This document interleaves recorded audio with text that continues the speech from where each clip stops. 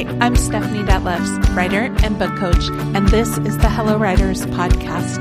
Each week, I give you one practical strategy or a concept to apply to writing your novel. Welcome. Hello, writers.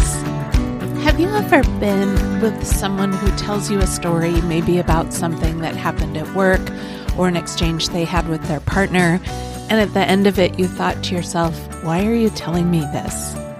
Or have you ever read a book or watched a movie that felt shallow, that you forgot about almost before you closed the book or walked out of the theater? Of course, there are a number of reasons why this might happen, but in my experience, there's one part of the story that the storyteller forgot to give the audience, and that's what we're going to be talking about today. So I mentioned in a previous episode that we recently added a puppy to our family, and I'd like to use my experience with him as an example of what we're going to be talking about today. Sammy is a 3-month-old mixed breed puppy, so mixed, in fact, that we actually have no idea what breeds he has in his squirmy little puppy body. He's black with white feet and an adorable white tip on the end of his tail that looks like it was dipped in paint. I've been working hard at training him to get all those well-socialized dog traits going, like not biting our pant legs, hands, and feet, like chewing only on appropriate things, and going outside to go potty. And although he is adorable and such a love, he's also very energetic and active, and it's been hard work. I had a little meltdown last week.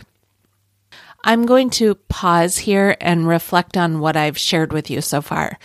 Basically, I've given you a list of facts, events, and actions.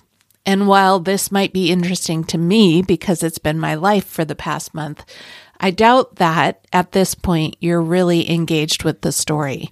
So I'm going to try to reframe it. Sammy is a baby, and he needs to be taught how to follow the rules of our household and being around people. I have never owned a dog before, and so everything that a puppy requires is brand new learning for me. Not only that, but I've become the person who needs to teach the rest of my family what I've learned so that they can do it too.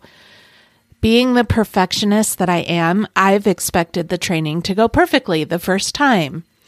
And being the puppy that he is, it is most definitely not going perfectly. So last Thursday after dinner, when I had simply had enough, I escaped upstairs where he isn't allowed yet, and I spent an hour playing Candy Crush and fuming over the fact that it wasn't going well and, frankly, blaming myself. When I came back downstairs, Sammy rushed me and, in his excitement, bit my arm, and it hurt, and it was the final straw. I burst into tears and cried from exhaustion. The difference between the first version and the second version is that in the second version, I had a very clear intention about what I was trying to tell you. In the first one, I was just throwing details at you. In the second, I was trying to illustrate the mounting frustration and, dare I say, despair that I was feeling last week. By the way, for those who might be concerned about me and the puppy, we have turned a corner and things are definitely looking up with our little guy. So all is well. Anyway, this is a simple illustration of a problem that narrative writers fall into sometimes. We forget to ask ourselves what we're trying to say. We think we have a great idea, a great set of events that we want to write about, but we just haven't asked ourselves what it is that this set of events means. And it isn't just enough to ask ourselves what we're trying to say at the beginning either, when we're considering the big picture of the story, though we do need to do it then. But we also need to ask ourselves at each chapter, at each scene, and sometimes even at each paragraph, what am I trying to say? One way of looking at this is to consider the theme or the themes of your project. If you were writing a novel about friendship between two women in their 40s, for example, you would start by considering what it is you're trying to say about friendship between women in their 40s. Or if you were writing a dystopian thriller about the impacts of climate change, you would consider what it is you were trying to say about climate change. Then, in both cases, you would continually revisit that theme by asking yourself how each scene contributes to what you are trying to say about that topic. Of course, some scenes will be more blatantly connected than others, but the whole thing needs to be driving toward what you are trying to say. So while the plot details and the setting details are important and the character development is important, what is also important is that it's all driving toward what the story is really about. Now, I hope it goes without saying, although I'm about to say it anyway, that a theme is different than a moral. We're not trying to hit our readers over the head with a value statement like the old Aesop's fables, right? But rather, we want to embed the message, the truth as we see it, what we believe about our topic or about our characters. We want to embed that into well-crafted, richly detailed, flowing pieces of writing that entertain while also leaving the reader with something to think about. And speaking of the reader, here is something important to understand.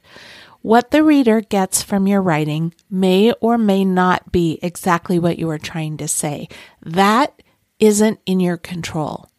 But what will keep them reading is if you are very clear about what your piece is about. Because once you are, all of the puzzle pieces of plot, character development, world building, and everything else will begin to settle into place in a way that engages the reader. Ask yourself, what is this really about? What am I trying to say? Spend 5 minutes or so journaling in response to that question. You might actually be surprised what you find out, but regardless, your writing will be all the better for it. Hey, if you haven't already, would you subscribe to the podcast? It'll benefit you because episodes will come to you automatically. And it'll help me to promote it within Apple Podcasts so that other writers like you can find it. And if you have already subscribed, maybe you could take a minute to share it with someone you know. I would really, really appreciate it, almost as much as I appreciate you for taking the time to listen. I will talk to you next week. Hey there, writer. Are you thinking about writing a novel, but you're just not sure where to start?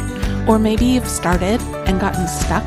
Well, I've got a quick quiz that will help you zero in on your best next step and kickstart your process with practical, actionable strategies. You can find it at hellowriters.net/quiz. It only takes a couple of minutes to complete, and you'll be glad that you did.